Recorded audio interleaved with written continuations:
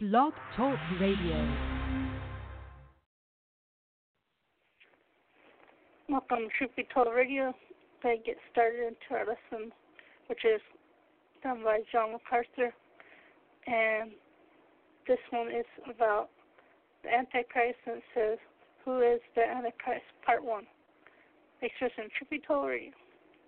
The following sermon is by John MacArthur, pastor, author, and Bible teacher with Grace to You. If you've never connected to Grace to You, we want to send you a free book by John called None Other, Discovering the God of the Bible. This detailed look at God's character can strengthen your trust in the Lord and deepen your love for Him. Request your free book by writing to noneother@gty.org. That's noneother@gty.org. The offer is good in North America and Europe through December 2019.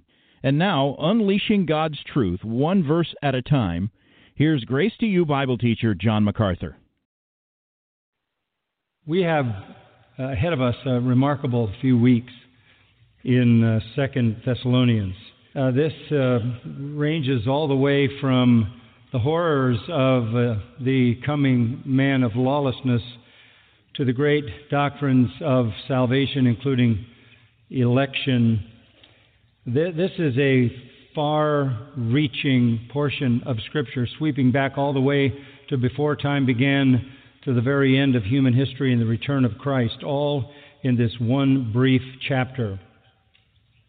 I've titled the message, The Coming Man of Sin, and basically that's drawn because the main character in the opening part of this chapter is identified in verse 3 as the man of sin, or the man of lawlessness, also called the son of destruction or the son of perdition. This is an individual who, in verse 4, it says, opposes God and exalts himself above every so-called God or object of worship, takes his seat in the temple of God, displaying himself as being God. It also tells us in verse 8 that this lawless one will be revealed, whom the Lord will slay with the breath of his mouth and bring to an end by the appearance of his coming. This one comes, verse 9 says, in accord with the activity of Satan, with all power and signs and false wonders. Verse 10, with all the deception of wickedness for those who perish, because they did not receive the love of the truth so as to be saved. This is an amazing person that we know as the Antichrist.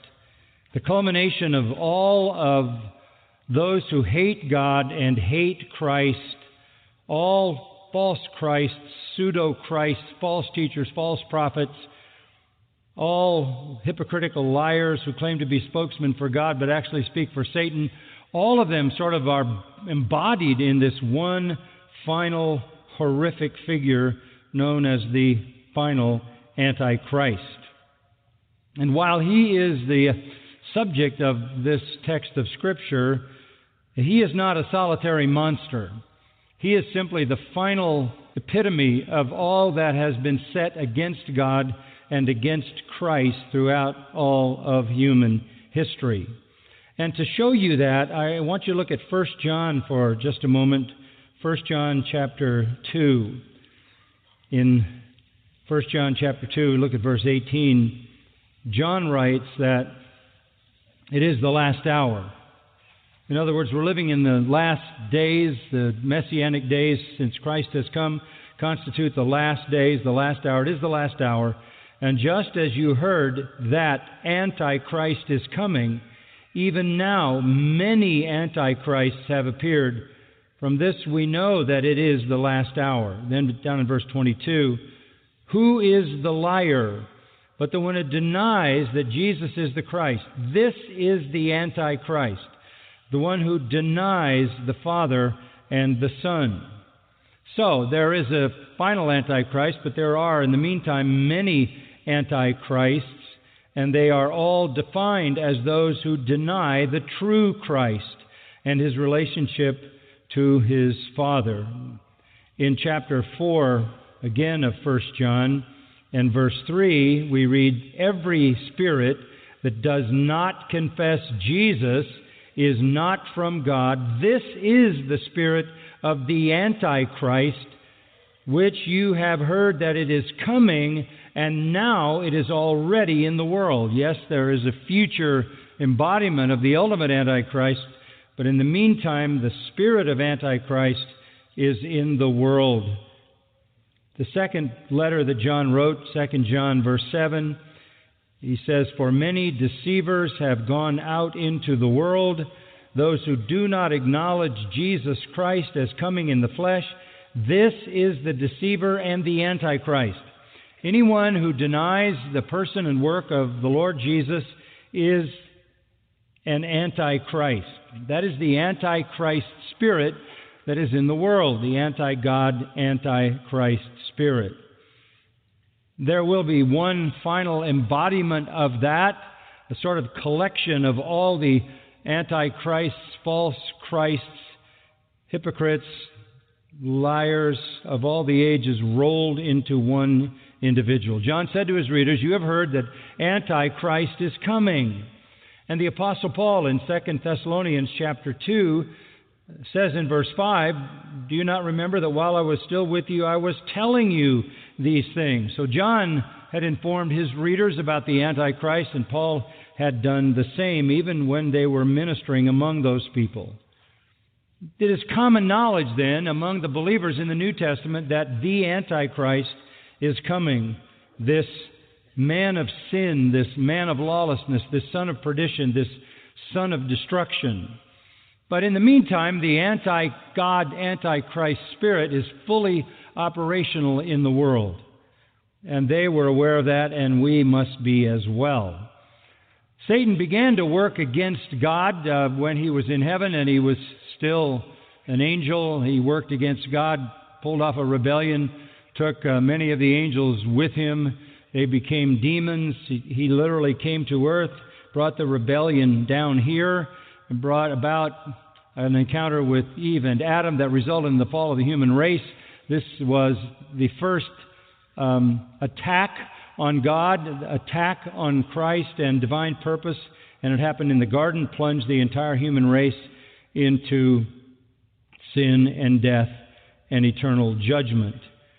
In Genesis 6, Satan further tried to confound the purposes of God by demons literally cohabitating with the people that God had created, and create some kind of demon-possessed people who were the worst of all people on earth. And in fact, the whole earth was corrupt, and God said it was only evil everywhere at all times by everyone, including those demon-possessed people that are mentioned in chapter 6. So by the time you get to chapter 8, God drowns the entire human race with the exception of Noah and his family, because they're all in full open rebellion against God and against his purposes. This is followed later, as you will remember, in an effort to destroy all male children in Israel, as recorded in Exodus chapter 1.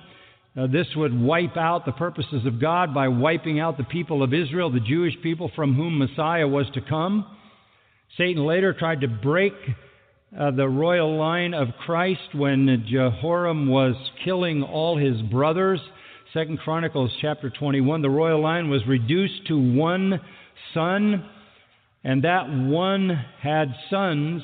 Then the Arabians came to the camp and killed all the sons but one, the youngest, Ahaziah, and he lived to reign according to 2 Chronicles chapter 22. He ruled only a year, wickedly counseled by his vile mother by the name of Athaliah. But the Messianic line is down to one person. He was wounded severely, that one person, and the Messianic line hung by a breath. He lived, was later killed in a war with Jehu, but not until he had sons, again according to 2 Chronicles 22. For a number of years, about 6 years, the hopes of the world and the purposes of God in the Messiah rested in one life. One life. And God saved that life. And the Messianic line continued. Esther records how the people of Israel were saved by the fact that a pagan king couldn't fall asleep, and the plot to wipe out the Jews and the line of Christ was thwarted. We also know Antiochus Epiphanes tried to destroy the Jews, wipe out the Jewish race. Then came Herod, who slew all the baby boys in an attempt to kill Christ. Satan tried to destroy Jesus by temptation to get him to bow down to him. People of Nazareth tried to destroy him by throwing him off a cliff. Peter even tried to keep him from the cross and did the work of Satan. The Romans tried to keep him in the tomb. The anti-God, anti-Christ spirit has worked throughout all of human history. That anti-Christ spirit is always at work, and it's at work today in every false religion and every denial of the person and work of Jesus Christ as he is truly revealed in Scripture. It is all anti-God, anti-Christ. It is set to attempt to destroy the work of God, the purposes of God, the plans of God, his redemptive design. But the final Antichrist will be the embodiment of all of these efforts in one figure, the likes of which the world has never seen before that time. Now, Paul introduces us to him here, and if you look at verse 3 for just a moment, a few comments, he is identified as the man of lawlessness, or the man of sin, and the son of destruction, or the son of perdition. He is a lawless blasphemer, as are all antichrists. He lives in defiance of God, defiance of Christ, defiance of divine law. He is destructive of all that is godly and all that relates to God's will and God's plan. This is the final man of sin. This amazing person, Satan's final earthly figure attempting to oppose Christ and blaspheme God, plays a crucial role in the last days at the time of our Lord's return. He will be the culmination of all hatred toward God, all hatred toward Christ, the culmination of all blasphemers, false prophets, false Christ, the ultimate hypocrite, liar, and deceiver. Now, the spirit of Antichrist has been in the world and is in the world now and is flourishing under the kingdom of darkness. This individual is the most horrible embodiment of that spirit in one person. Now, what kind of a person would this be? I want to help you to understand that by giving you a picture. I don't want you to think of Antichrist as some kind of an abstract term. This is an actual person. And there's a model for this person, and I know it's a horrible thing to talk about this individual, but looking through human history, the most obvious and most well-known model for this kind of person is Adolf Hitler. Adolf Hitler desired to rule the world. He had global designs. Secondly, he decided that he would destroy the Jews. This puts him right at the heart and soul of all anti-God, anti-Christ efforts, attempted to destroy the Jews in order to destroy the purposes of God through them. Adolf Hitler was not just a man bereft of his senses or driven by bizarre passions. He was demon-possessed at the most profound level. He is a prime example of the coming Antichrist who will be Satan-filled. There's a fascinating book called The Morning of the Magicians by Louis Pauwels and Jacques Bergier, Avon Books, 1969, written the year I came here. That was an amazing thing to read that book, The Morning of the Magicians, because it talks about Adolf Hitler. The authors, who are non-Christians, present the case for Hitler's identification with the demon world, drawn from records of the Nuremberg trials, for example, thousands of books and reviews, and the testimony of many eyewitnesses. And here are the things they say about Adolf Hitler. Here's a quote. "It is impossible to understand Hitler's political plans unless one is familiar with his basic beliefs and his conviction that there is a magical relationship between man and the universe." And by saying that, they introduce the reader into the world of mysticism in which Hitler lived. Deep, dark connections with demonic powers. He saw the miracle of his own destiny, Hitler did, as an action of unseen supernatural forces. The writers go on to say the probable explanation for Hitler's deeds is the existence of a magical puzzle, a powerful and satanic mystical current. We shall never be safe from Nazism, or rather from certain manifestations of the satanic, which, through the Nazis, cast its dark shadow over the world until we have roused ourselves to full understanding of the most fantastic aspects of the Hitlerian adventure, which is to say, you can't understand him unless you understand his connections with demons. Some of you will recognize the term the Hollow Earth Society. Goes back a couple of centuries. Eric Norman wrote a book in 1972 on the Hollow Earth Society, and he gives us more insight into Hitler's connection to the demon world. The Hollow Earth Society said basically the earth is hollow, and inside the earth are supernatural beings who live and exist, and they are the superpowers, and if we don't acquiesce to them and find ways to connect with them and submit to them, they will destroy us. The Hollow Earth Society, Hitler and his Nazi-oriented secret cult were up to their ears in this Hollow Earth Society. It's a macabre kind of preoccupation. They actually believed the earth was hollow and held these advanced beings, and if we don't succumb to them, we're ultimately going to be enslaved to them.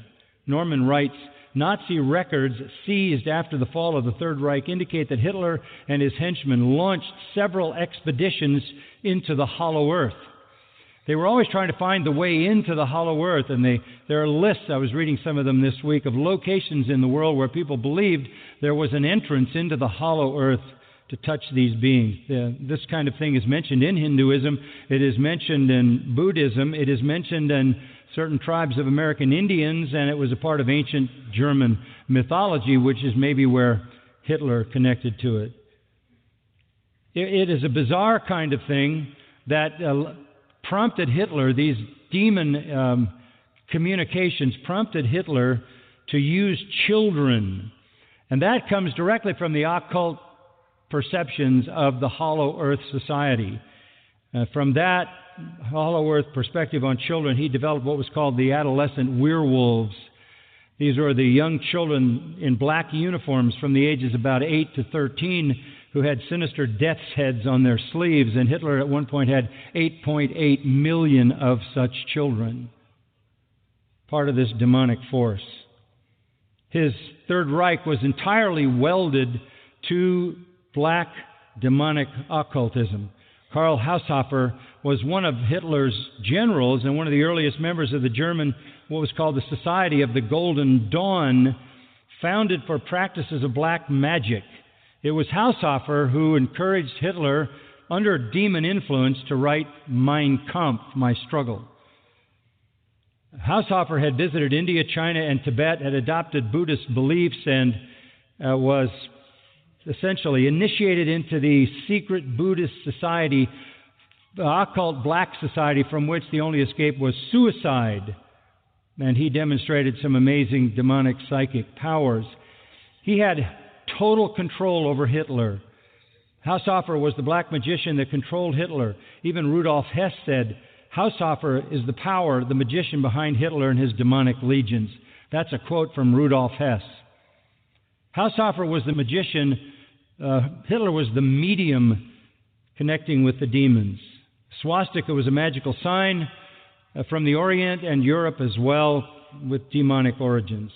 By 1925, a group of Tibetan monks had moved to Berlin. They were members of a black order swearing allegiance to the powers of darkness, to Satan himself. From that time on, funds were made available by the Nazis to finance expeditions into Mongolia and into Tibet to connect with more of these black monks, to go deeper into the demonic world where Hitler wanted to extract the power to take over the world. When Germany fell, several hundred in SS death head uniforms were found to be Himalayan Orientals with no IDs. Rosenberg said they were the last of the black monks who had helped Hitler's dark, menacing movement. Rosenberg says in March of 1946, Haushofer killed his wife, then before a Buddhist altar killed himself. His son said he knew his father was the magician behind Hitler. The 7 founders of Nazism were all deep into the occult.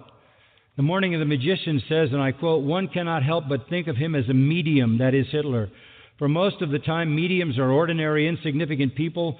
Suddenly they are endowed with what seems to be supernatural powers. It was in this way, beyond any doubt, Hitler was possessed by forces beyond himself, demonic forces which the individual named Hitler was only the temporary vehicle. Those close to him said that when he spoke openly and in public, he had a completely different voice than his normal voice because demons were speaking through him. Quoting Hitler, he said, "What will the social order of the future be? Comrades, I will tell you, over all will reign a new and exalted nobility of whom I cannot speak." He was literally talking about demon rule. He was possessed of Satan. He was the tool by which Satan thought to take demonic control over the whole world. In interviewing witnesses of Hitler's behavior, one eyewitness account was striking to me. Here's the record of an eyewitness. A person close to Hitler told me that he wakes up in the night screaming and in convulsions. He calls for help and appears to be half paralyzed. He is seized with a panic that makes him tremble until the bed shakes. He utters confused and unintelligible sounds, grasping as if on the point of suffocation. Hitler was standing in his room, swaying and looking all around as if he were lost. "It's he, it's he, it's he. He's come for me," he groaned. His lips were white. He was sweating profusely. Suddenly he uttered a string of meaningless figures, then words and scraps of sentences. It was terrifying. Suddenly he screamed, "There, there, over in the corner. He is there," all the time stamping his feet and screaming. Quoting Hitler, he said, "There is another species of humanity which doesn't deserve the name humanity, left as a relic of some baser form of life, created along with hideous, crawling creatures, gypsies, Negroes, and Jews."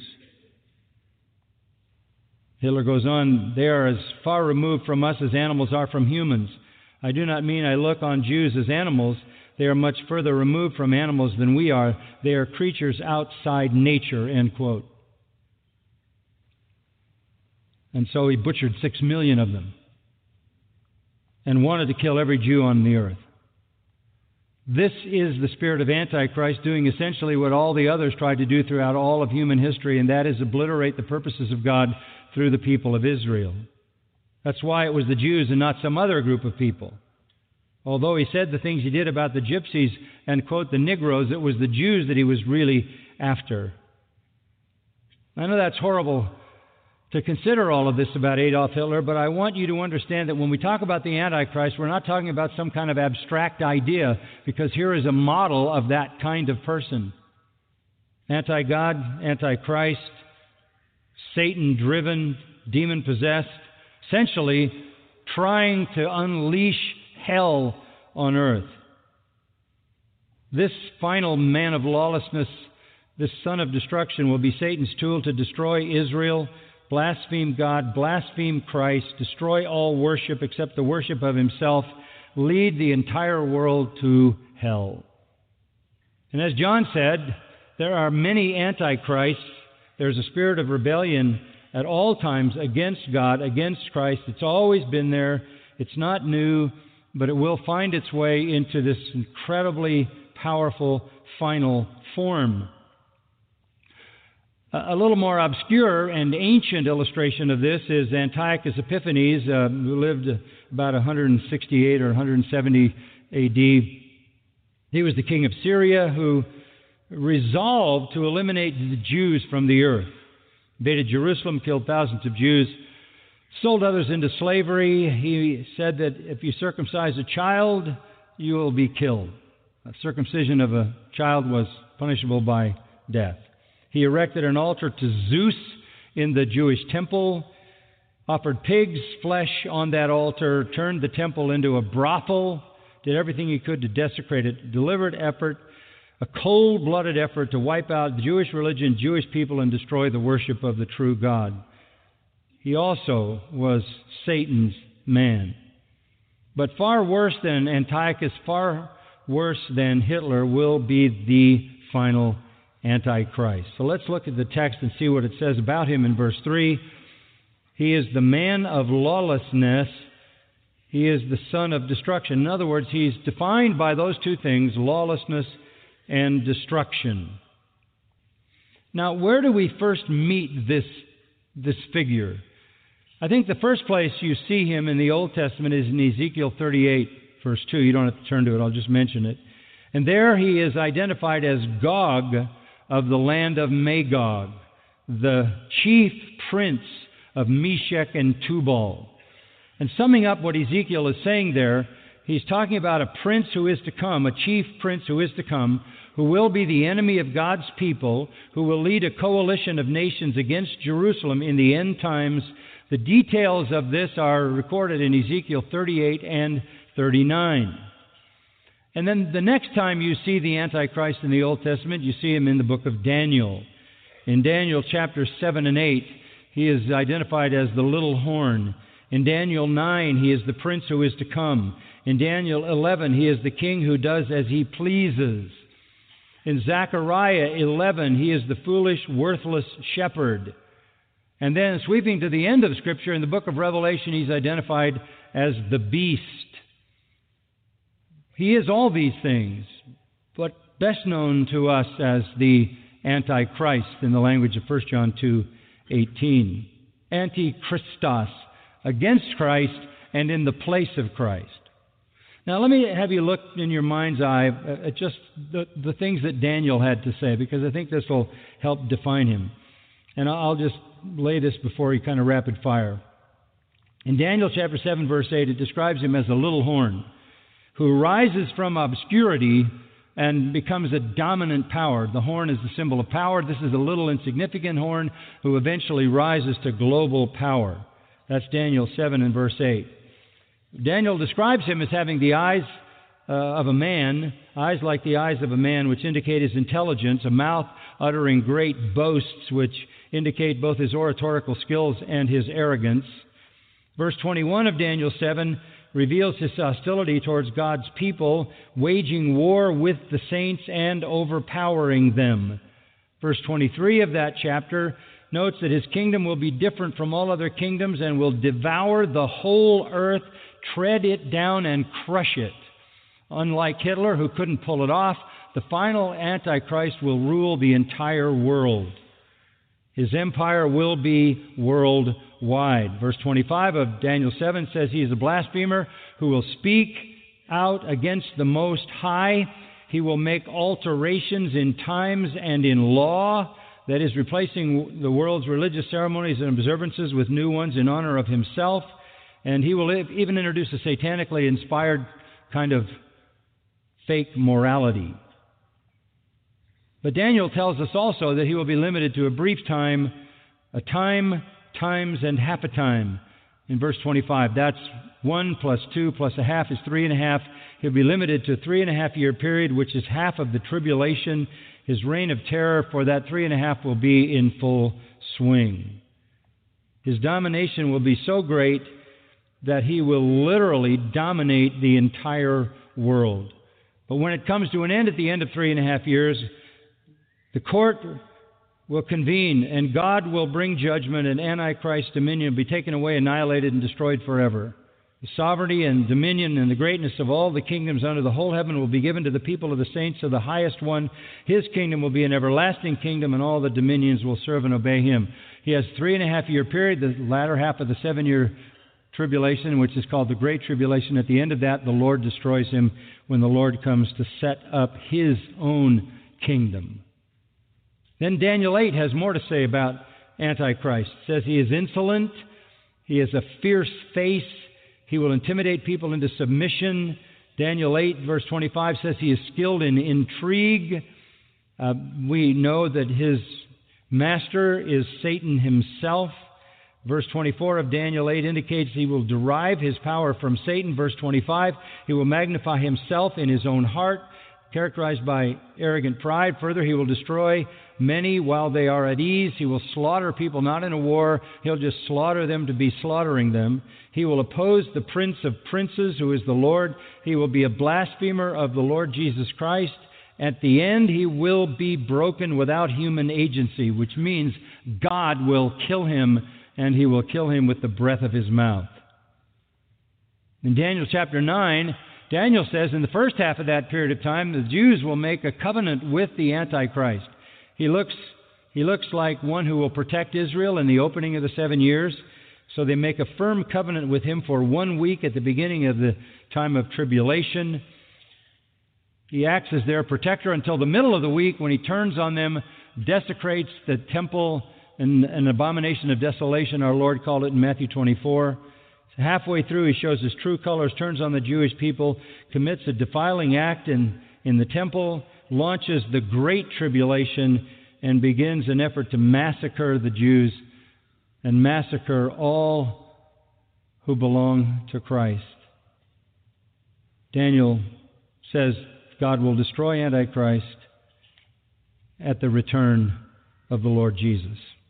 In Daniel chapter 11, he is presented as a ruthless, arrogant, proud king who will do as he pleases, a blasphemer without parallel in human history, magnifying himself above every god, speaking monstrous things against the God of gods, showing no regard for the God of his fathers, forsaking the religion of his ancestors. He will magnify himself above all. He has a religion. He has an ancestral religion which he forsakes. We're not sure what it is, but it is interesting. In Daniel 11, it says that he has no interest in the desire of women. He has no desire for women, which may mean he's a homosexual, or it could be that he will be a heterosexual celibate. Some think this indicates he could be a pope. God will judge him and bring him to an end at the return of Christ.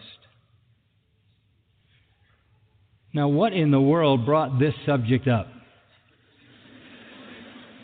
What is Paul doing talking about all of this to the Thessalonian believers? What is the point of this? The point is clear. They had been told, 1 Thessalonians 4 in the first letter, that the Lord was going to snatch them out, that the Lord was going to come, the dead in Christ would rise first, and all the other believers alive would be gathered to meet the Lord in the air and be taken to heaven. 1 Thessalonians 4:13-17. Comfort one another with these words. Comfort. The comfort comes because we're snatched out. Then you come to chapter 5, and the day of the Lord breaks out. 1 Thessalonians chapter 5. You can look at it for a moment. The day of the Lord will come like a thief in the night, verse 2. It'll come, verse 3, with destruction. The day of the Lord is coming with destruction. While the world is saying peace and safety, it all seems good. The Antichrist is ruling the world. The one world ruler has brought peace, a false peace, to the world. The first half will be a time of false peace, basically orchestrated by this demonic Antichrist. But when everybody's saying peace and safety, destruction will come on them suddenly like labor pains upon a woman with child, and they will not escape. This is the day of the Lord. The Lord will bring it all to an end in crushing final judgment. But, verse 4, you, brethren, are not in darkness, that the day would overtake you like a thief. You're all sons of light and sons of day, not of the night or the darkness. That doesn't apply to you. The rapture in chapter 4, you're out, you're gone. Then the day of the Lord comes, the day of darkness, the day of judgment. That's what he had taught them. That you're going to be raptured before the day of the Lord even comes, before it starts. That's what they had been told. And they knew what the day of the Lord was.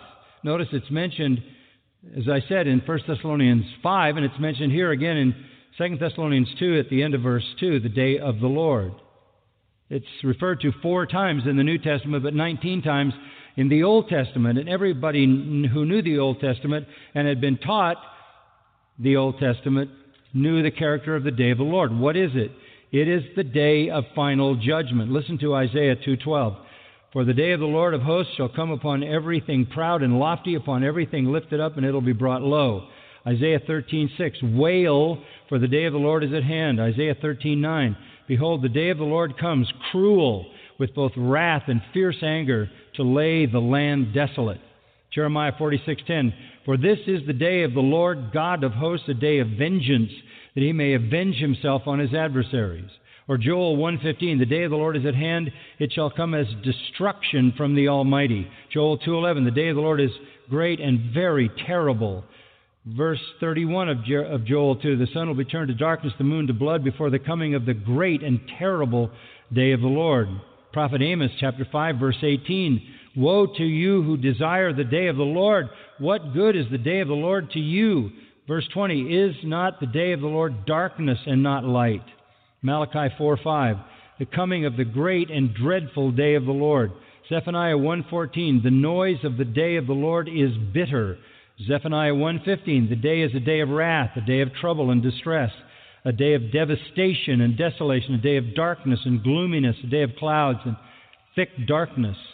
6 times in the Old Testament it's called the day of doom. 4 times it's called the day of vengeance. Revelation 6:17 calls it the great day of wrath. The final day. The New Testament calls it His day, the day of wrath and revelation in Romans 2, and the great day of God Almighty. They knew what the day of the Lord was. They also lived in the expectation of that. Even back in Ezekiel, we read, the day is near, even the day of the Lord is near. In Joel 2:1, the day of the Lord is coming, it is at hand. Joel 3:14, the day of the Lord is near. Zechariah 14:1, behold, the day of the Lord is coming.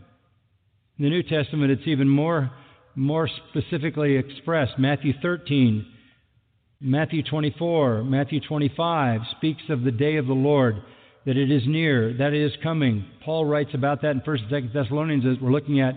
Peter writes about it in 2 Peter 3. The book of Revelation is full of the elements of the day of the Lord.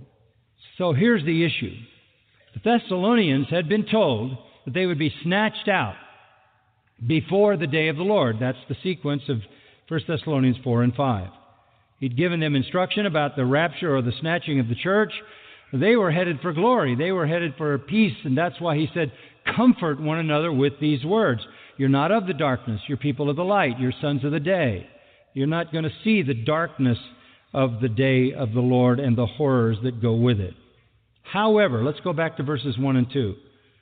Paul writes, but we request you, brethren, with regard to the coming of our Lord Jesus Christ and our gathering together to Him.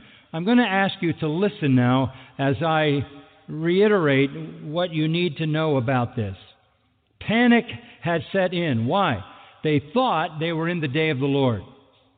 They thought they were in the day of the Lord. That's why in verse 2 he says, do not be quickly shaken from your composure or disturbed either by a spirit or a message or a letter as if from us, to the effect that the day of the Lord has come. The situation is presented very clearly. Paul says, look, I have to talk to you about the coming of the Lord. I have to clear up your confusion with regard to the coming of our Lord and our gathering together to Him. That's the rapture that collects us into His presence, described in 1 Thessalonians 4. The episynagoges, from which we get the word synagogue, the collection, the gathering together, the mustering of the saints, if you will, to take us to heaven, John 14, to the place that He's prepared for us, and so shall we always be with the Lord. So Paul says, I want to go back and talk about the coming of Christ and the rapture, and remind you of what you must believe. They had been hoping for the rapture, believing that that was next, so they were living in comfort one another with these words. But someone had come along and confused them. Look again at verse 2. You should not be quickly shaken from your composure or be disturbed either by a spirit or a message or a letter as if from us, to the effect that the day of the Lord has come. They expected to be taken out before the day of the Lord. They expected that. Before, as chapter 1 verse 7 says, the Lord Jesus is revealed from heaven with His mighty angels in flaming fire, dealing out retribution on those who do not know God and do not obey the gospel and pay the penalty of eternal destruction. They were not expecting to be in when the Lord came in judgment fury. But they had become confused and convinced they were in the day of the Lord. How did they get to that point? How did that happen? Paul says that you essentially have become shaken and disturbed by a spirit or a message or a letter as if from us. Three things there. Triple use of dia indicates three distinct means by which this teaching had come. First, it came by a spirit. What would that be? Oh, some prophetic utterance, perhaps. Perhaps somebody said they had a revelation from the Holy Spirit, and the revelation from the Holy Spirit is that all this persecution you're suffering, all the difficulties you're going through, we're in the day of the Lord now. Somebody saying they got that from the Holy Spirit. Or by a message, logos, some sermon, some preacher came and said, the way I look at things, this is the day of the Lord. And so there was a supernatural source that maybe they thought communicated they were in the day of the Lord. And then there was this preacher who came along and preached and said, my assessment is you're in the day of the Lord. But the most troubling of all things was a letter as if from us. Somebody pulled out a forgery as if it were written by Paul and the apostles. Whoever was telling them this, and it may have been the same person who said, I have a revelation from the Spirit, who said, this is how I see it, and who said, I actually have a letter from Paul and the apostles. It was that letter, above all things, that so troubled them. Because maybe Paul changed his mind. Maybe Paul missed the true revelation the first time. But they were claiming Paul and apostolic authority for the idea that the Thessalonians were in the day of the Lord. And it was terribly troubling. That's how it affected them. They were shaken. They were in a state of shock, fear, alarm, and confusion. Shaken from their composure, literally broken loose from their mind, naas. Their thinking was completely disturbed. Shaken suggests a rocking motion, shaking up and down like a ship tossed on the waves, or a building in an earthquake shaken loose from its foundation. They were tossed wildly by this teaching. They were disturbed, which means alarmed or frightened. Has the idea of tumult, fear, even crying aloud, clamor, nervous panic. Because they were in the day of the Lord. And they knew what the day of the Lord was. I just read you everything the Old Testament said. Now listen, this is very important as I wrap it up for today. If they had been taught a post-tribulation rapture, if they had been taught, as some people believe, that they were going to be raptured at the end of the tribulation, at the end of the day of the Lord, then being in the day of the Lord would have been good news. Because it would mean that the rapture was coming. But obviously, they had believed what Paul said, that they would be snatched out before that would happen. And now to think they're in it means we either missed it or that was not accurate. And to support the idea that that was not accurate, they had a forged letter purported from Paul. And they were in terror because they were heading into the full fury of the day of the Lord. Now, let me say this again. The only reason they were in terror was because they expected a rapture before the day of the Lord. Not at the end. They're now terrified because they're in the day of the Lord. Paul writes this to comfort them. How does he comfort them? By saying, you've been deceived. You've been shaken from your composure. You've been disturbed to the effect that the day of the Lord has come. That's not true. Verse 3 says, it will not come until the apostasy comes first and the man of lawlessness is revealed, the son of destruction. You haven't seen him. You don't need to be disturbed. You're not in the day of the Lord. Down at the bottom of the chapter, verse 13, look at this. You don't need to live in fear. We should always give thanks to God for you, brethren, beloved by the Lord, because God has chosen you from the beginning for salvation through sanctification by the Spirit and faith in the truth. It was for this He called you through our gospel, that you may gain the glory of our Lord Jesus Christ. Now follow this. You were chosen, this is election, before the foundation of the world. You were chosen for salvation, sanctification, glorification, not judgment. So then, brethren, verse 15, stand firm and hold to the tradition which you were taught, whether by word of mouth or letter from us. And then he says, now may our Lord Jesus Christ Himself and God our Father, who has loved us and given us eternal comfort and good hope by grace, comfort and strengthen your hearts in every good work and word. Be encouraged, be comforted. You're not in the day of the Lord. You will never be in the day of the Lord.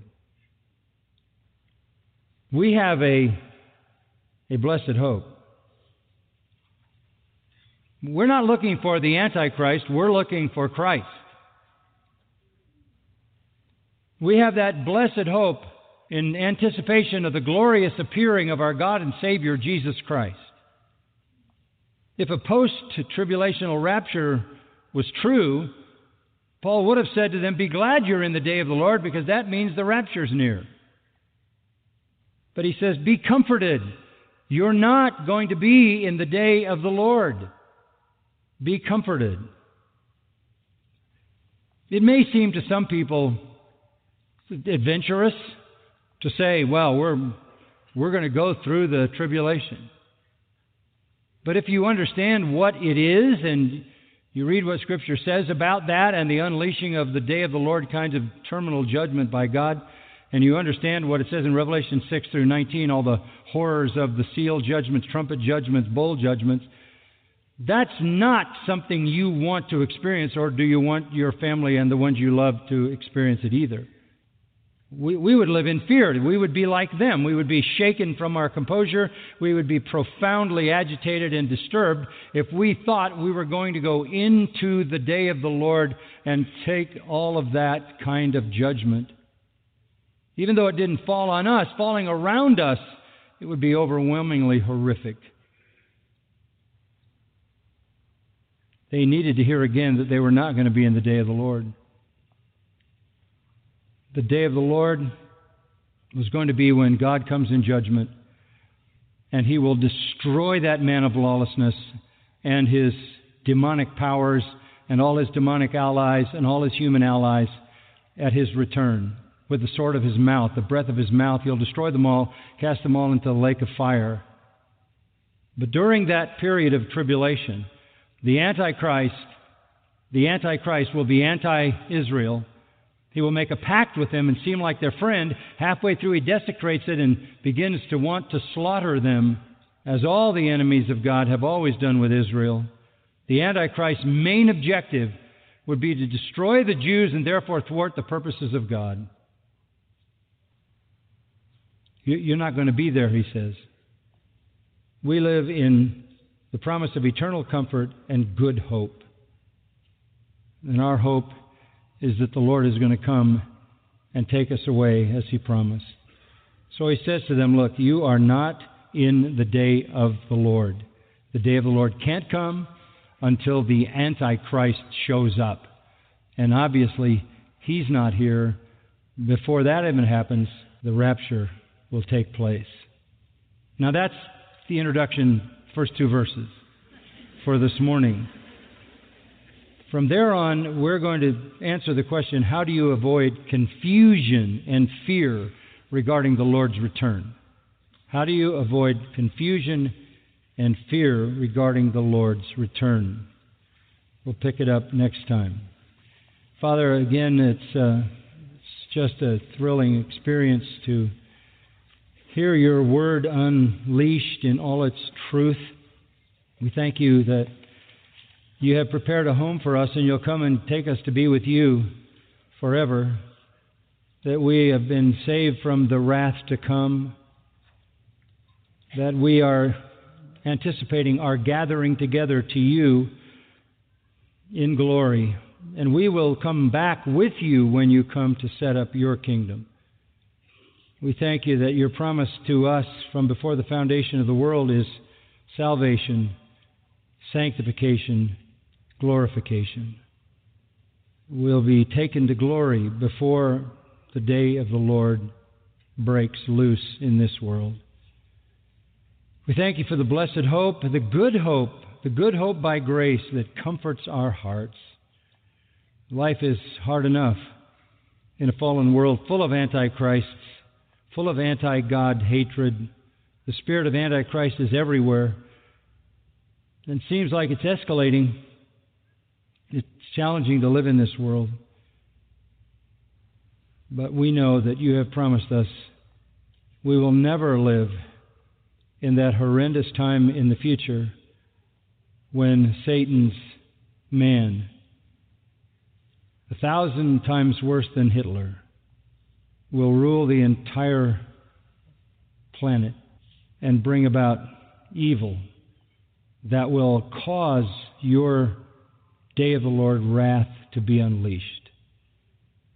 We thank you that we'll be with you, gathered around your throne, having the marriage supper of the Lamb, receiving our eternal rewards, and come back with you in glory for your kingdom. Amazing truth and wonderful promises. We're unworthy, but so grateful. We thank you in the name of Christ. Amen. You've been listening to John MacArthur, Bible teacher with Grace to You. For free access to all of John's lessons and a listing of study Bibles and books available for sale, visit Grace to You's website at gty.org. And for details about the Masters University, where John serves as president, go to masters.edu. John MacArthur and Grace to You reserve all copyright protection under applicable law. Our copyright policy is available at gty.org, and it includes instructions for and limitations on duplicating this digital file.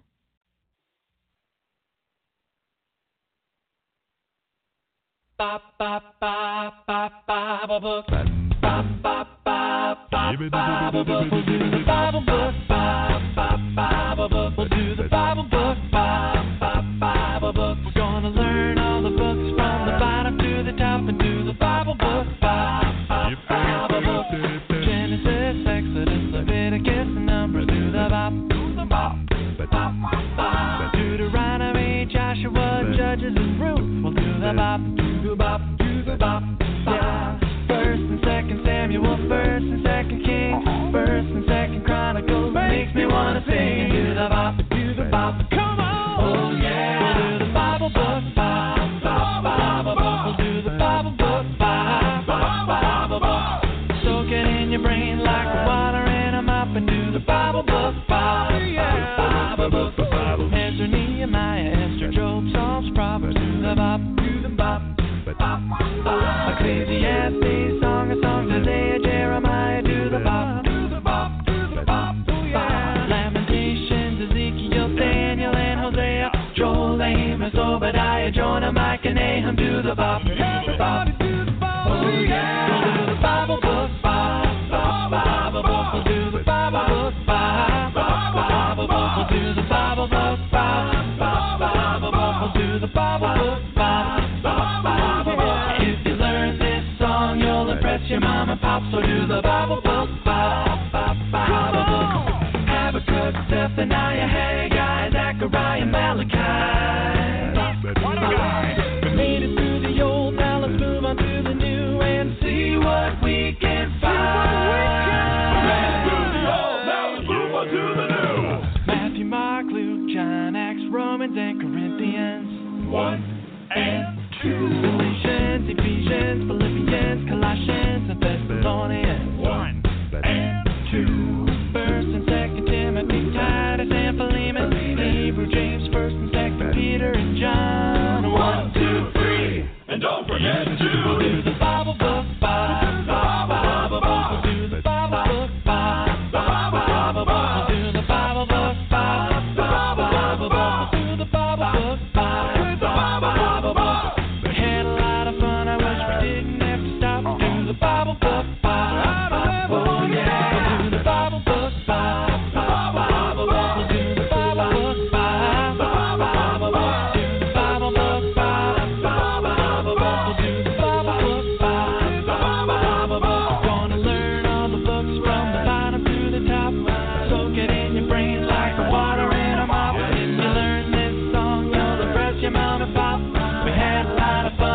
we didn't have to stop. Oh no, we'll do the Bible book pop.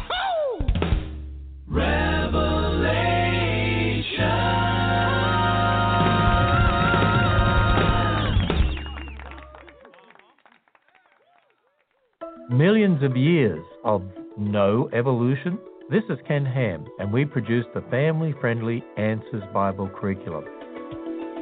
According to evolutionary ideas, all of life has evolved from a common ancestor some 4 billion years ago. Now, if this was true, we'd expect to see huge amounts of change from the fossil record to modern times. But we frequently find organisms that look virtually identical to ones living today. A recent study looked at flowers trapped in amber, a kind of dried tree sap. Researchers determined that these flowers have beautiful scents just like flowers do today. In other words, flower scents hadn't changed in supposed millions of years. So where's the evolution? It's not there because the history in God's Word is true. There's so much more to discover at AnswersRadio.com. Find thousands of articles, videos, and much more that will encourage you in your faith by going to AnswersRadio.com.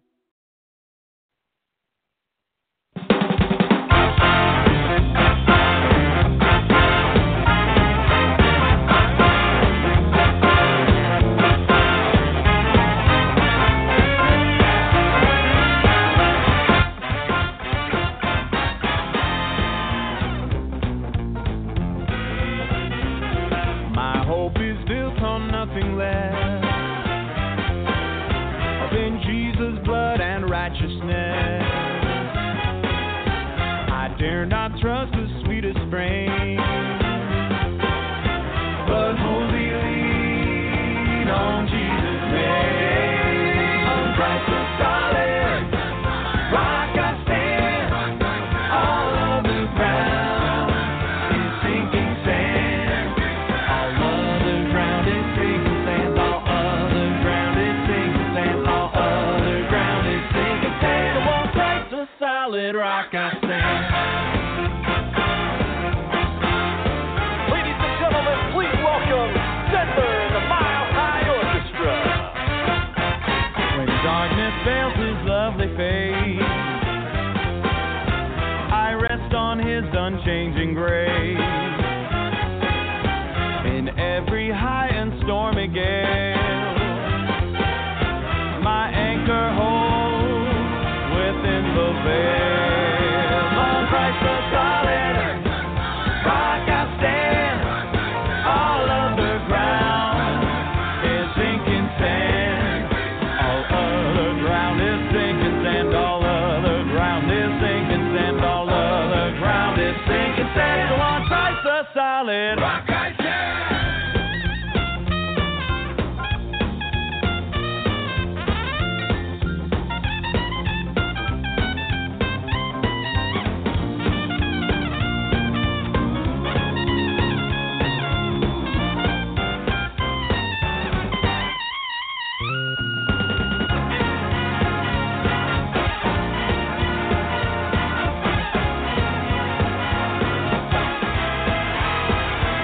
When he shall come with trumpet sound, oh, may I then in him be found, rest in his righteousness alone. For blessed to stand before the throne. On Christ the solid rock I stand. All of the ground is sinking sand. All of the ground is sinking sand. All of the ground is sinking sand. All of the ground is sinking sand. So on Christ the solid rock I stand. Jesus Christ, yeah. Jesus Christ the solid rock I stand.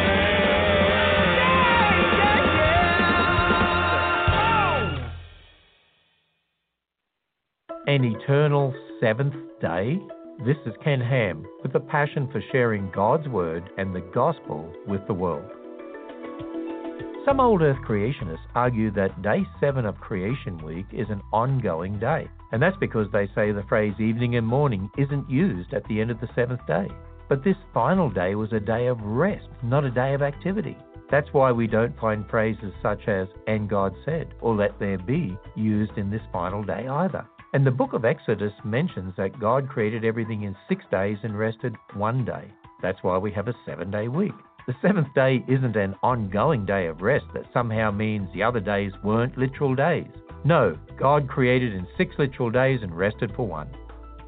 Listen to this program again or view a complete transcript when you visit our faith-affirming website at AnswersRadio.com. Get equipped to think biblically at AnswersRadio.com.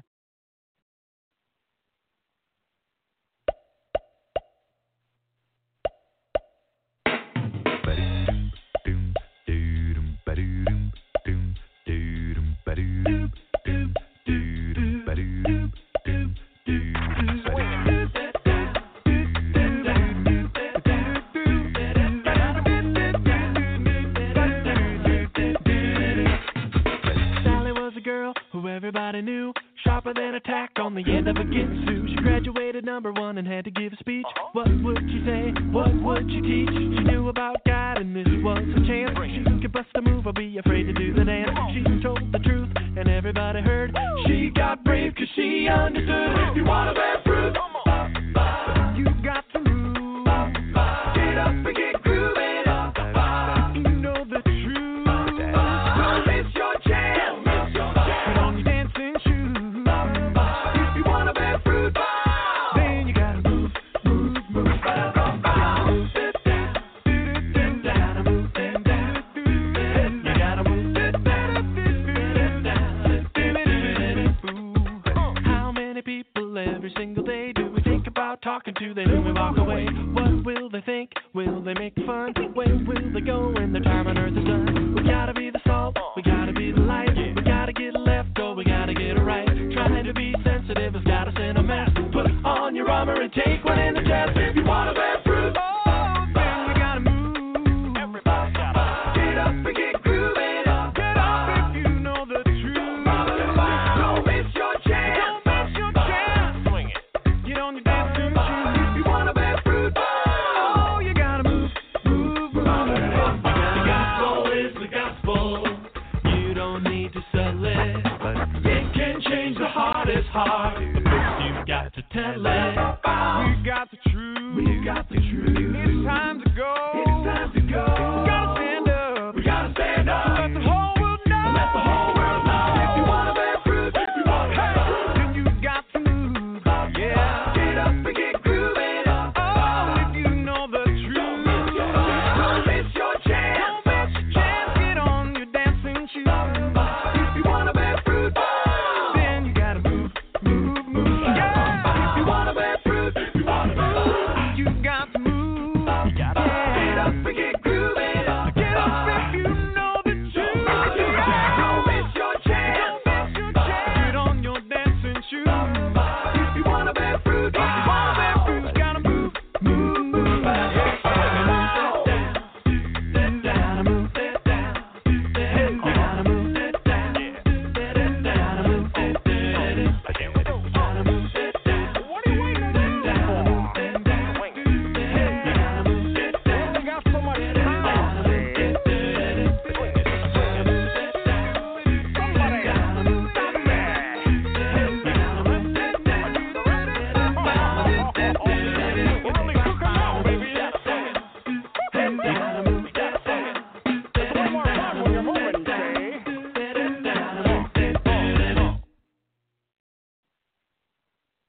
Plants before the sun? This is Ken Ham, head of the ministry that built a full-size Noah's Ark south of Cincinnati.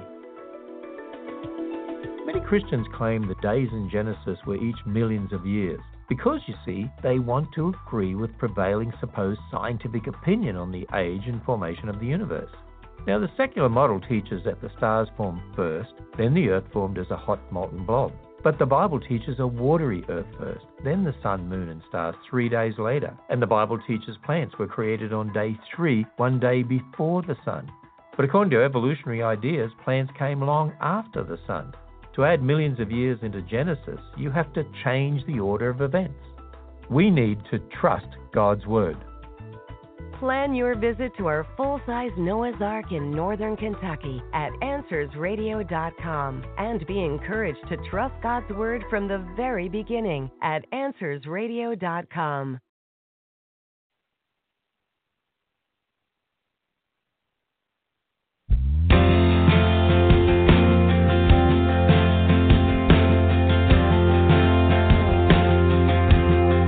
Before the throne of God above, I have a strong and perfect plea, a great high priest whose name is love, whoever lives and pleads for me. My name is graven on his head, my name is written on his heart. I know that while in heaven he stands, no tongue can bid me thence depart. No tongue can bid me thence depart.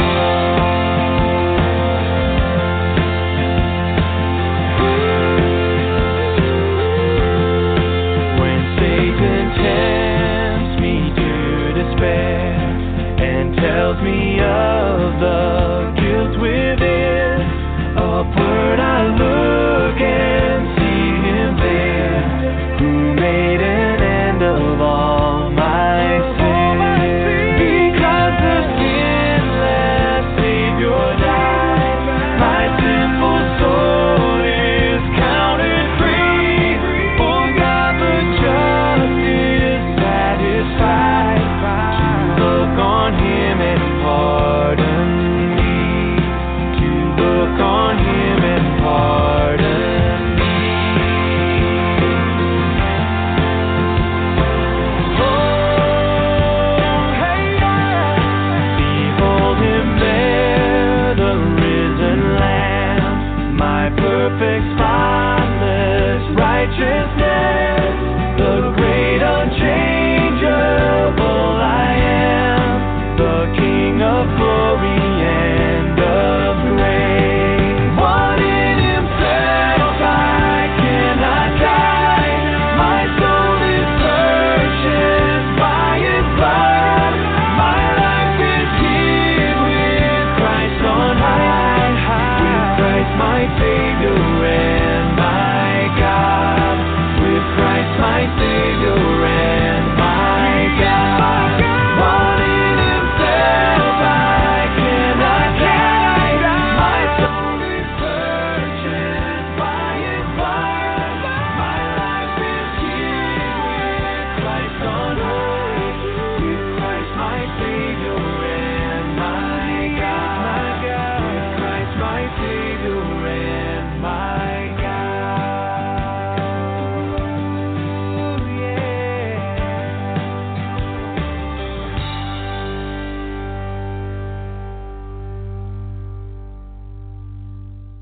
A day of prayer for our nation. This is Ken Ham, President of the Apologetics Ministry of Answers in Genesis. Today is the National Day of Prayer here in America. Now it's a day of united prayer for our nation. And I encourage every Christian to stop and pray for America and her leaders. And here are 3 things to pray for. 1, pray that our religious freedoms will be preserved as they're increasingly under attack. 2, pray that our leaders will pass legislation that affirms and protects the sanctity of all human life. And finally, pray that God will bring a reformation in churches across America so that they'll stand boldly on the authority of God's Word. I hope you'll join with hundreds of thousands of other Christians to lift up our nation before our Heavenly Father. Discover more about what's going on in our nation and how we can think biblically about it when you go to AnswersRadio.com. There's more to learn at AnswersRadio.com.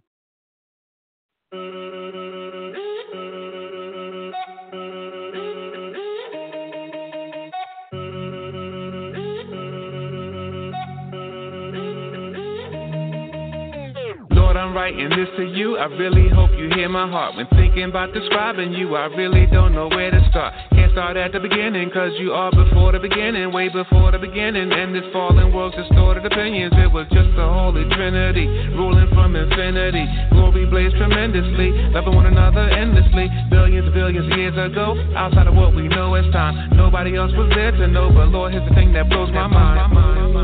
As long ago as that was, as long ago as that was, you have not changed, Lord. Oh Lord, Lord, Lord. As long ago, as long ago, as long ago as that was, you're still the same. You have not changed. What can that mean? But my God is immutable. Immutable, you are beautiful. You never change, you remain the same. Immutable, beautiful. You never change, never change. Forever you reign, you remain the same. You will never change, you will never change. Immutable, beautiful. You never change, never change. I was thinking just the other day how you reign supreme by far. Not just because of what you do, but simply because of who you are. There's none like you in existence. You are God and you need no assistance. Even though we show you resistance, you sent Jesus to close the distance that existed between God and man, according to your sovereign plan. We changed many times in one lifespan. I've changed even since this song began. Lord, I'm so glad that you're not like us. All that you do will certainly last. You are the rock that we can trust. Shows us back in eternity past. As long ago as that was, as long ago as that was, you have not changed, Lord. Oh Lord, Lord, Lord. As long ago, as long ago, as long ago as that was, you're still the same. You have not changed. What can that mean? But my God is immutable. Immutable, you are beautiful. You never change, you remain the same. Immutable, beautiful. You never change, never change. Forever you reign, you remain the same. You will never change, you will never change. Immutable, beautiful. You never change, never change.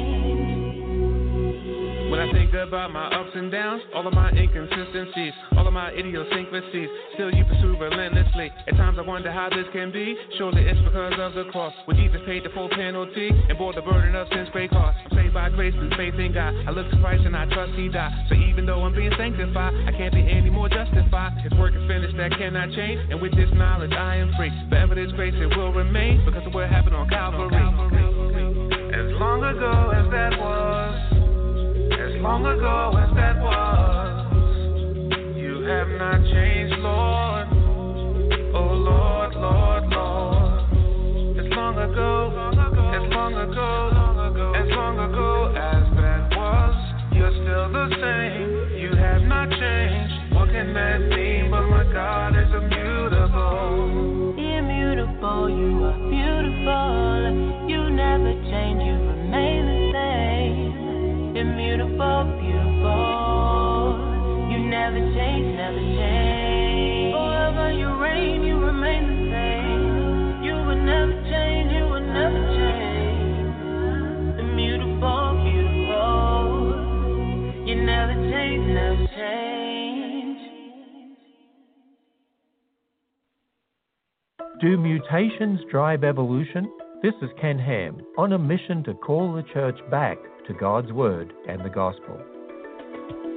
Many evolutionists believe mutations are the driving force behind evolution. Now, mutations are mistakes in DNA, and most mutations are very harmful to an organism and cause disease and death. Some go unnoticed. Only a select few are beneficial and only under very specific conditions. Now, these mistakes can't account for the remarkable variety and intricacy we see in creation. Mutations simply don't support evolutionary ideas about the past. But starting with God's Word, we can understand them. God's creation was originally perfect, but it was cursed because of sin. And once sin entered, mutations began. Want to learn more about science and the Bible? Visit our website at AnswersRadio.com for more on the truth of God's Word. The place to go for answers is AnswersRadio.com.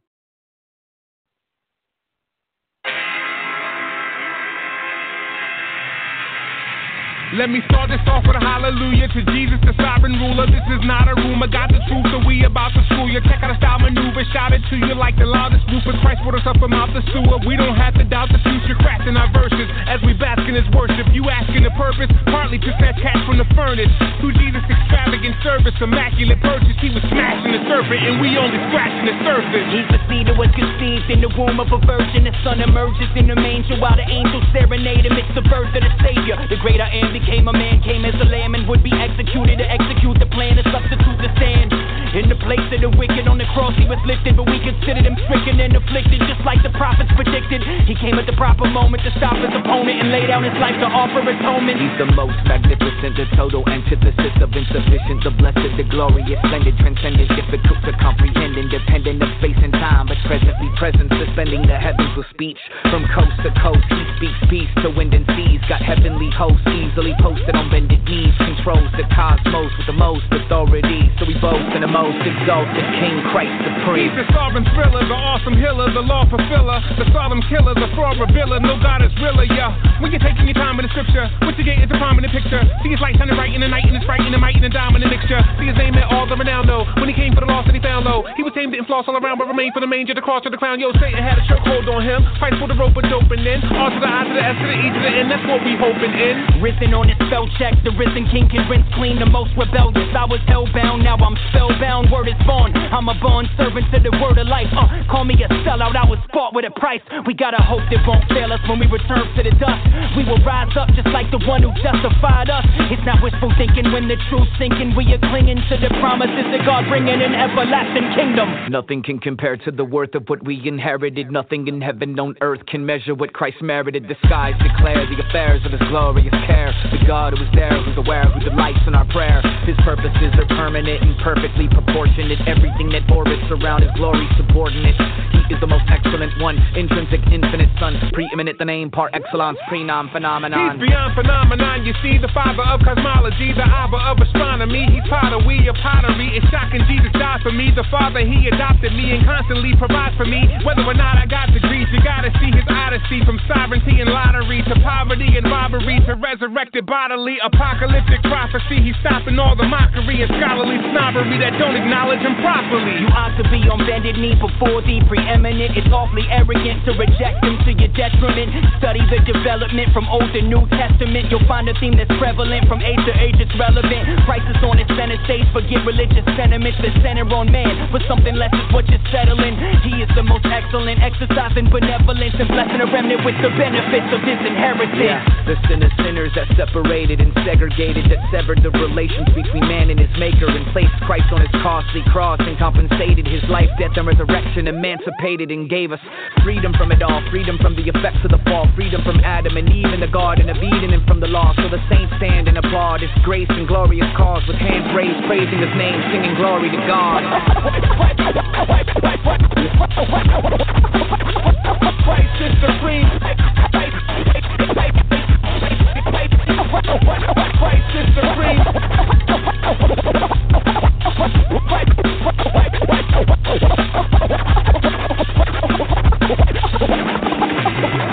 Christ is supreme.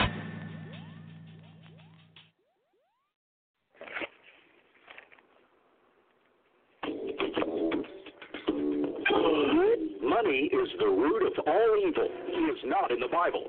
Come on, you can think of sins you've done money had nothing to do with. Money is not evil, people are. 1 Timothy 6:10 says, "For the love of money is a root of all kinds of evils. It is through this craving that some have wandered away from the faith and pierced themselves with many pangs." Right before that it says, "Those who desire to be rich fall into temptation, into many senseless and harmful desires that plunge people into ruin and destruction." Even a person who is not rich can love money and fall into ruin. It's not about what's in your wallet, it's about what's in your heart. But there's more going on here than simply talking about money. Back in verse 3, Paul said that if anyone teaches a different doctrine than the sound words of Christ, which produce godliness, then he is puffed up with conceit and understands nothing. He craves controversy, producing envy, dissension, slander, evil suspicion, and constant friction among people depraved in mind and deprived of the truth. These teachers lead others to believe believe that being a Christian means there's something in this world to be gained from it. Not content with the gospel of salvation, they twist the truth, and those who want what they're selling will pay for it with their lives. Sum it up with verse 10. For the love of money is a root of all kinds of evils, causing people to wander from the truth in pursuit of their own passions. So money is not the root of all evil, but the love of money leads to all kinds of false teaching when we understand the text.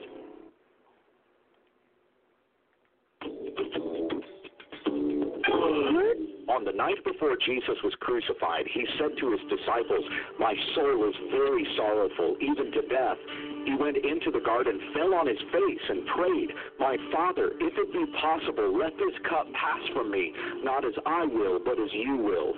Luke 22:44 says, "And being in agony, he prayed more earnestly, and his sweat became like great drops of blood. 3 times he prayed, 'My Father, if this cannot pass unless I drink it, your will be done.'" What is this cup that caused Jesus such agony? Many believe it was the way he was about to die. Indeed, crucifixion was such a painful form of punishment, a new word was coined to describe it: excruciating. But many Christians, beginning with the apostles, have rejoiced to suffer for the gospel. Why was Jesus in dread? Because the cup he was to drink from was the cup of God's wrath. Psalm 75:8 says, "For in the hand of the Lord there is a cup with foaming wine, well mixed, and he pours out from it, and all the wicked of the earth shall drain it down to the dregs." It's that cup Jesus drank for his own when he died on the cross for our sins. Whoever believes in him will not perish but have eternal life. Whoever does not obey the Son shall not see life, but the wrath of God remains on him. In this is love, not that we have loved God, but that he loved us and sent his Son to be the propitiation for our sins, when we understand the text.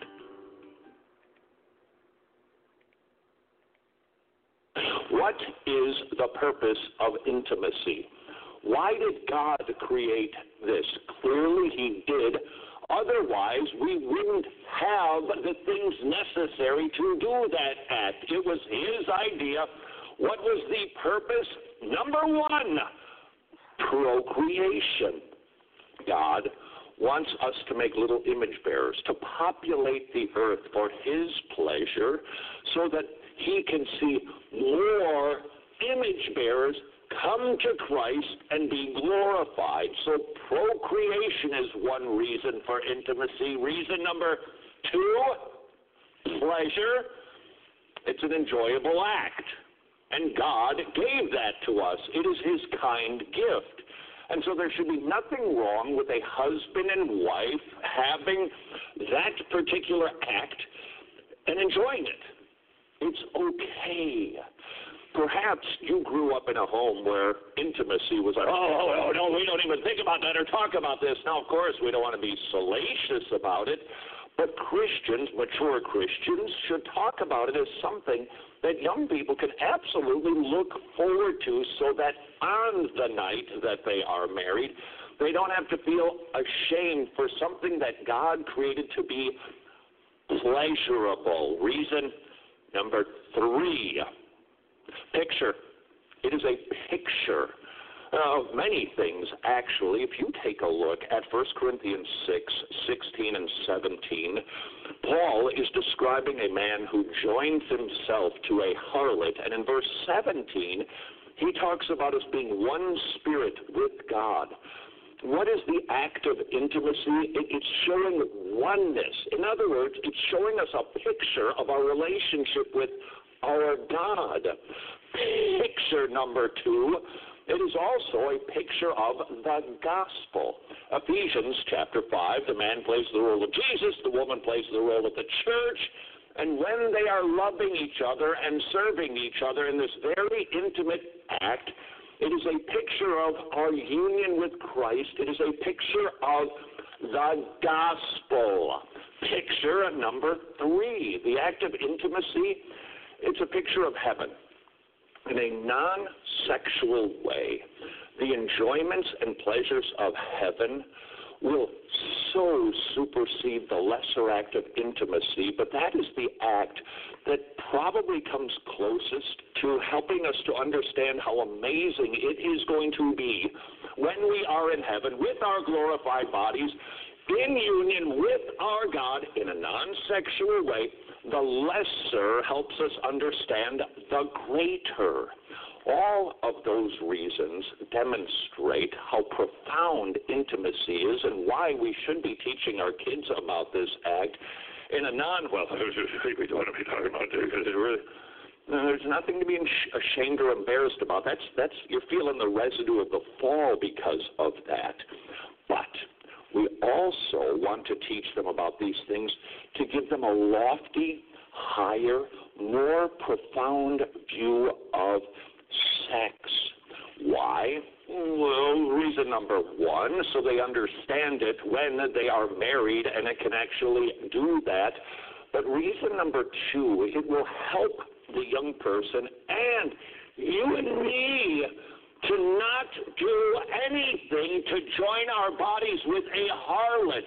What are we doing when we do that in any form, including pornography? You can join yourself to pixels. We are trashing the picture that God has created intimacy to be. We are marring what it is supposed to be pointing toward. We make a hash of lofty, eternal, great things when we do such a lowly act as joining our bodies with a harlot. In other words, not our spouses. Maybe, just maybe now, you can understand while perhaps you or somebody you know feels so rotten after they do that deed.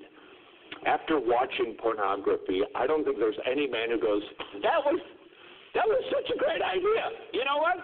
I'm going to feel better for the rest of the day. There's something shameful about it. Why is it so profound? Why does 1 Corinthians 6:16 say no sin so affects the body like the sin of intimacy with somebody who is not your covenant partner? Answer, it abuses the whole idea of procreation, which is the purpose of intimacy. It lowers the idea of pleasure because we're not doing it the way that God told us to do it, and it breaks, shatters, crashes the picture that it is supposed to paint for us.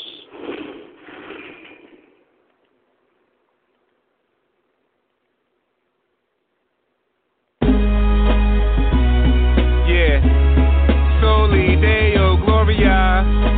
It's like deja vu, right? Hey, yo, I'm back, but nobody was asking where I've been, cause Christ in the music is no longer the hot trend. Logic says, well, maybe I should just stop then, but I never got into this for a spot in the top 10. I do this for one reason, Jesus the true king, son, to help God's elect obey Hebrews 3:1. And though the rap world is ever crowded, if heaven allows it, I'll keep writing for the 7,000. I know you out there, I still get the emails. Against the Church of Christ, the gates of hell will never prevail. It's founded on the rock, and the gospel never stops. So we dropping the topic, whether it's popular or not. Sin is not just toxic, and the clock is going to stop. God is not to be boxed with, the wrath of God is burning hot. We were locked in sin's closet, our conflict was cosmic. God plotted to stop and hit the demonic with a shot. I was copping narcotics, agnostic with a plot. No optics for the knowledge of the God who often not. Jesus rocked me with the gospel and it tied me up in knots. So I hopped in a rocket and met the prophet at the top. Yo, that's just another way of saying I met God in the scriptures. But we just gonna let that breathe for a second, you know what I mean? The Bible says he who has been forgiven much loves much. We're gonna talk about BC a little bit.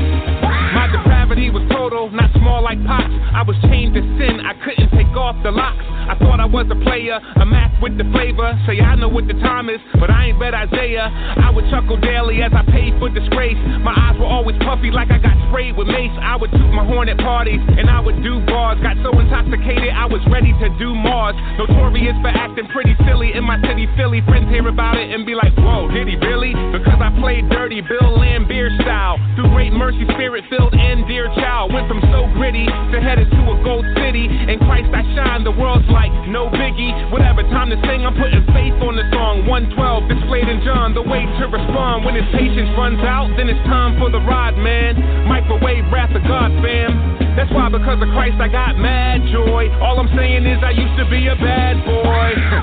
But nowadays I'm regenerated, born again from above, fam. How else can when I stated, went from various vices to a kid that's married to Christ, using literary devices to spit is very precise. My conversion to the master was so dramatic, I just wanted to be an ambassador or fanatic. The gospel was my tonic, with Christ I couldn't lose, but to walk with God like Enoch, I knew I couldn't cruise. This walk is a beast, but nothing's greater than the cross. Saw the mark of the east and the raiders of the lost, while Tower Records was choosing to carry G-Unit. I was on that revolutionary theme music. The brothers from the Lou held it down as well, but we noticed a big shift in 2012. Around the time Jackie asked me about Calvinism, Christian hip-hop found a different algorithm and crossed over without taking the crossover. Made us all sober. Years later, is it all over? Trip asked me if I was still motivated. I was quiet, but I wanted to say no, I hate it. Cause brothers in your camp causing lots of confusion. I love them as brothers in Christ, but not their conclusions. They want to reach the world, by all means, keep pursuing it. But tell me, why they gotta diss the church while they doing it? That's what I wanted to say, but I ain't say it though. But no more laying low, I want them to play it slow. And I ain't dissing them, my prayers are the proof. Like Boaz without Ruth is unity without truth. CHH is like gorillas in the mist, with no brotherly love, it's like Philly don't exist. What's happening here? It's a different atmosphere. Cats appear most concerned about a rap career. Brothers overseas being slain in the sand, while we're vain in our plan, taking fame in some fans. And I ain't got time to philosophize, Satan got a plot devised. I'm seeing lots of guys apostatized. On top of all that, Donald Trump's the president. It's all good though, cause Jesus Trump's the president. So more than ever, I'm trying to rep the Lord who bled, and we ain't never gonna stop, word to Corey Red. I'm just trying to give a healthy demonstration of theocentric music for the selfie generation. See, the problem is sin, no riddle in it, cause all sin got I in the middle of it. We're mad, depraved, and truly evil. We need to be born again without a Matt Damon movie sequel. In the gospel, God addresses our depravity. The lamb slain at Calvary, the depths of his agony. He rose from the grave with abundant grace, so when we come in faith, he'll bring us up from the sunken place. Our sins decrepit, depths left the mess, no rest was left till Jesus put death to death. The beauty of the victory truly is a mystery. The cross of Jesus Christ is at the nucleus of history. Before the cross, they were saved on credit. After the cross, we've been saved on debit. Since our champion in the great war suffered, we gon' proclaim his death like the Lord Supper. So welcome to the Still Jesus Project, yo. We just getting started and we got a lot left.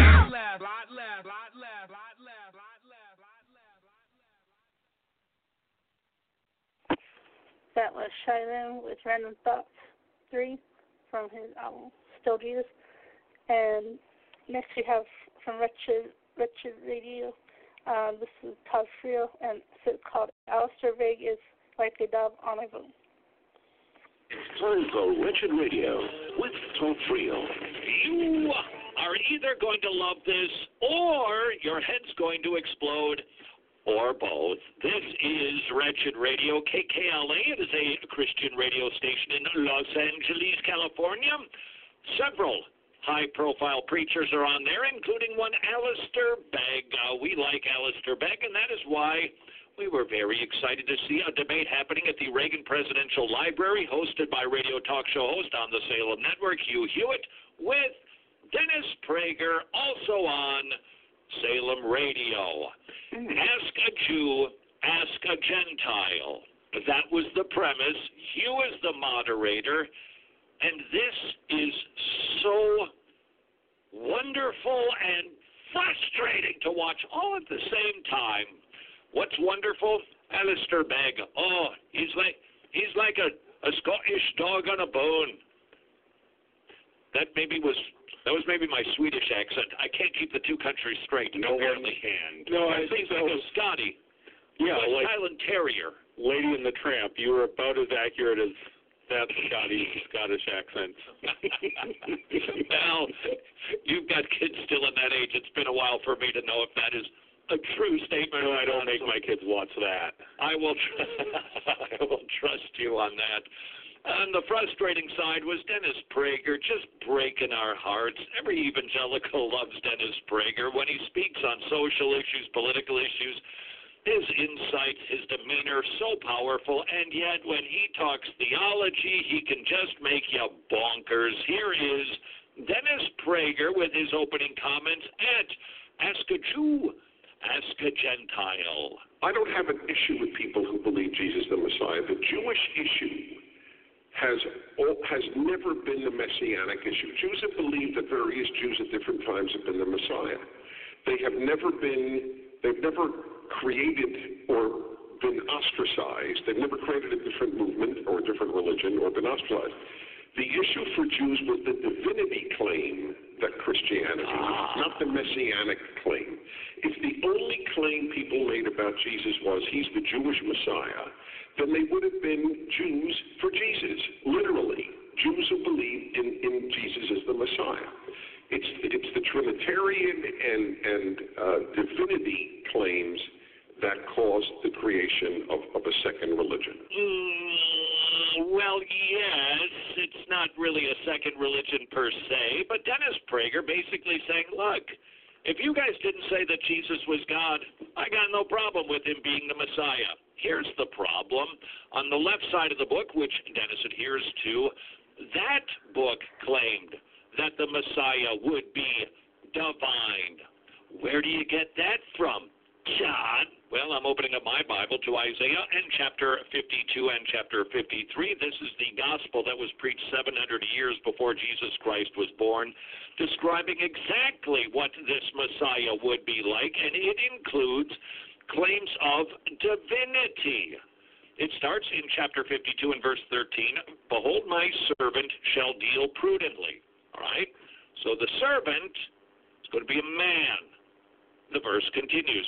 He shall be exalted and extolled and be very high. That's no normal man. That's a special kind of man. It goes on to describe the marring of this fellow. Of course, it gets into chapter 53. He was despised and rejected, bruised, crushed, smitten, afflicted.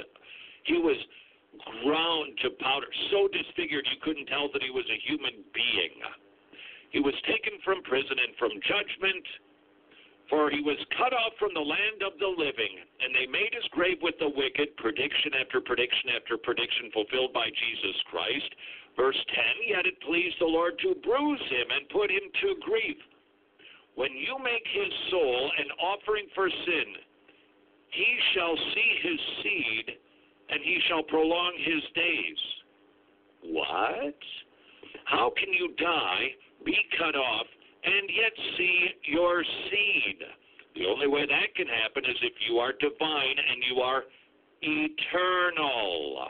Therefore, I will divide him a portion with the great, and he shall divide the spoil with the strong, because he poured out his soul unto death. So he dies and gets an inheritance. He gets the spoils of his victory. These are claims of eternality. These are claims of divinity. Furthermore, when you go to the New Testament, Jesus himself made those claims. So when Dennis states, I don't have a problem with Messiah Jesus, as long as you don't say that he was divine, then you don't understand what Messiah Jesus taught, that he is indeed divine. I am the door. I am the bread. I am the living. Before Abraham was, I am. All statements of divinity, equating himself with God. The Father and I are one. And so I'm afraid, with all due respect to Dennis, whom I truly like, I am not buying his tale. Because he doesn't understand, apparently, what Jesus actually said about himself. And I don't see Dennis actually living out what he's claiming. If he believes, then, that Jesus is the Messiah, it's just the divine part, then he should just say to us Christians, look, I just don't buy your divinity claims, but thumbs up on the Messiah business. But he doesn't do that. Here's where it starts to get good. Alistair Begg responding to Dennis Prager, and you are going to notice something in this presentation. Ask a Jew, ask a Gentile. There could be all kinds of questions that get asked, but where does Alistair Begg, like a Scottish dog in a bone, keep the subject? On Jesus Christ. Well, you know, when you read the gospel records and you see the reaction of the Jew to the claims of Jesus and the disappointment that they felt, the clearer he became, it would seem that they anticipated that when the Messiah came, everything, as Dennis says, would be put to rights. So the oppression, for example, of the Roman authorities would be taken care of. They would be established in their own land, if you like. They would be secure and so on. And so that expectation, which I don't think was the right expectation, was not met in Jesus. He begins with Jesus. He talks about Jesus some more, and then he ends with Jesus. When John the Baptist steps forward, he says of this man, this Galilean carpenter, this is the Lamb of God who takes away the sin of the world. So that the expectation of Judaism into the very heart of the Pentateuch is that in this sacrificial system, there will eventually be a sacrifice that out-sacrifices all the previous sacrifices. And Jesus steps forward and he says, I actually am that one. The reaction, of course, on the part of those who heard him speak was to crucify him. I hate to be critical of Alistair Begg, but his Scottish accent is terrible. So nevertheless, he is not going to relent, despite everything that Dennis Prager says. Alistair Begg just keeps banging away. Prepare for some heartache from Dennis Prager. I believe that God wants the world to come to Mount Sinai. So to me, I have long ago believed that Jesus was the vehicle of my God, the God of Sinai, to bring the world to Sinai. The Jews, as it were, needed help. We haven't done a great job bringing the world to Sinai. But Jesus did. Completely backwards.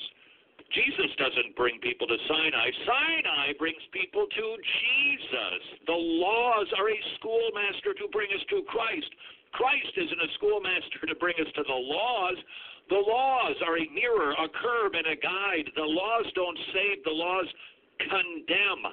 As you're going to hear, Dennis Prager, he is a big fan of the laws of Moses. Why were they given? To silence the mouth, to bring the whole world guilty before God.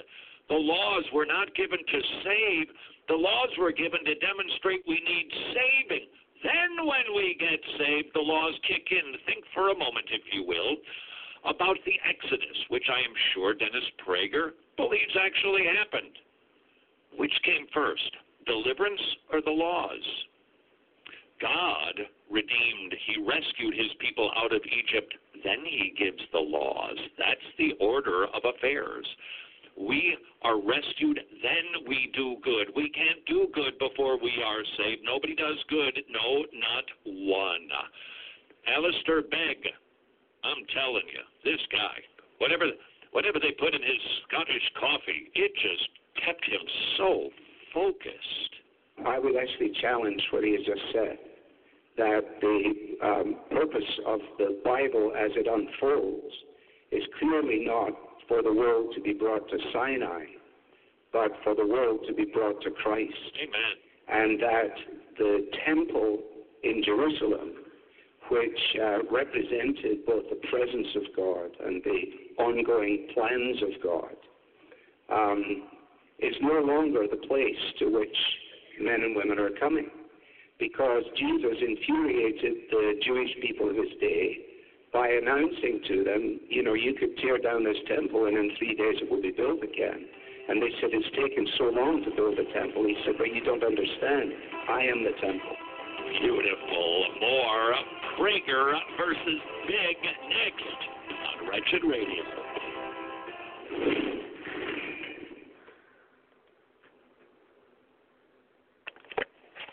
Find out more about Wretched at wretched.org. That's WRETCHED.org,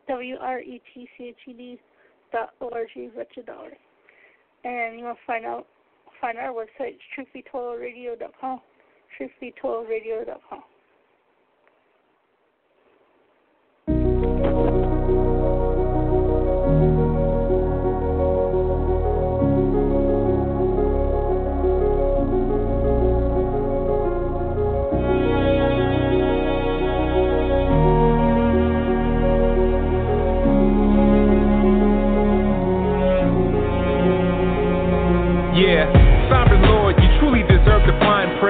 In creation, we can see your design trace. But since the fall, this world is such an unkind place, with crime pays, seeking the devil's wine taste. In my case, I was just on a blind chase, a mind waste, trapped in my asinine ways. But Christ braced himself, entered into time, space. The vine breaks, so the branches could find grace. When light's rays hit the soul, the paradigm shakes. Sublime race, run at a predefined pace. Now me and Jesus are closer than intertwined lace. And by faith, we behold his divine face. So as we're lifting up our praise to you, receive it, Lord. The object of our affection, whom we adore, falling in our misery. You daughter into history, the pardon of iniquity, startling the mystery.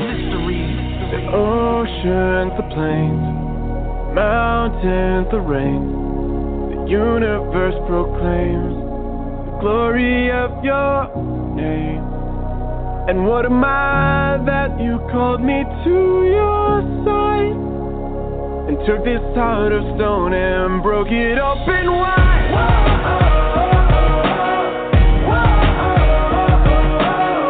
When I think about what your son did for me, oh, what a startling mystery.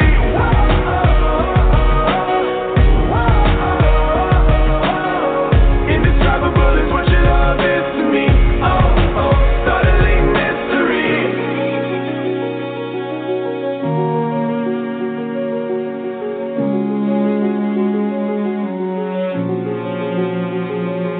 Yeah, sovereign Lord, who can truly understand your depths? In you there's life, you're the source of every man's breath. Your mysteries, the sharpest of minds can't guess. They stand perplexed, can't fathom what you plan next. In the garden, we failed your commands test. We transgressed, now our world is a grand mess. Lord, you're perfect, so why should you demand less? Man's best is only a sinking sand quest. But through Christ, watch God's saving hand flex. Redeem the people north, south, east, and west. Glorious robes, in the promised land dressed. We stand blessed, all because of the Lamb's death. So as we're lifting up our praise to you, receive it, Lord. The object of our affection, whom we adore, falling in our misery. You daughter into history, the pardon of iniquity, startling the mystery. The oceans, the plains, the mountains, the rain, the universe proclaims the glory of your name. And what am I that you called me to your side, and took this heart of stone and broke it open wide?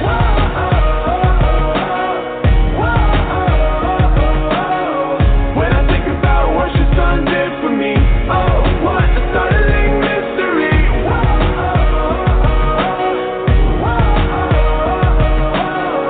Indescribable is what your love is to me. Oh, startling mystery.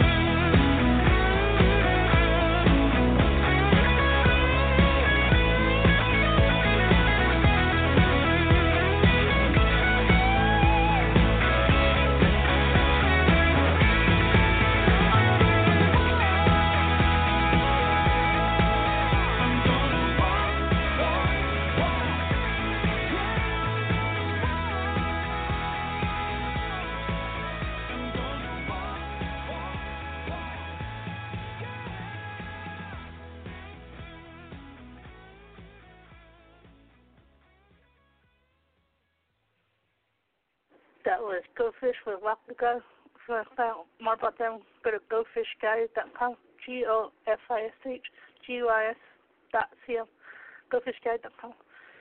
And the show is almost over, so I'm going to end it with, we're on Sundays 2 p.m. to 4 p.m. in Radio Pacific time. And so we're going to end the show with the Yankee and Friends and the VIBLE. Bye for now. The B-I-B-L-E. The B-I-B-L-E. The B-I-B-L-E. The B-I-B-L-E. The B-I-B-L-E.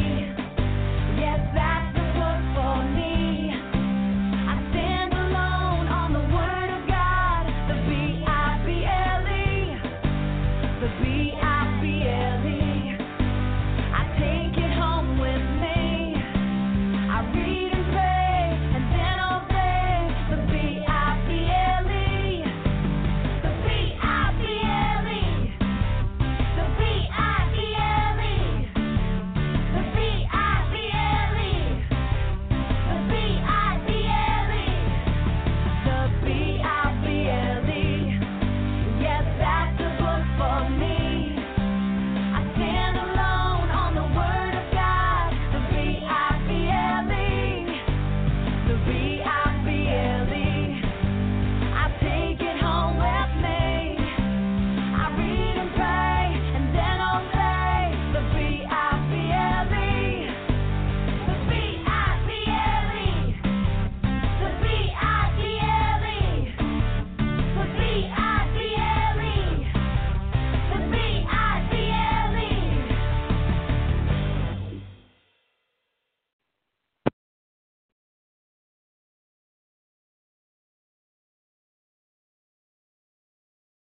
With the Lucky Land Slots, you can get lucky just about anywhere. This is your captain speaking. We've got clear runway and the weather's fine, but we're just going to circle up here a while and get lucky. No, nothing like that. It's just these cash prizes add up quick. So I suggest you sit back, keep your tray table upright, and start getting lucky. Play for free at LuckyLandSlots.com. Are you feeling lucky? No purchase necessary. Void where prohibited by law. 18+ terms and conditions apply. See website for details.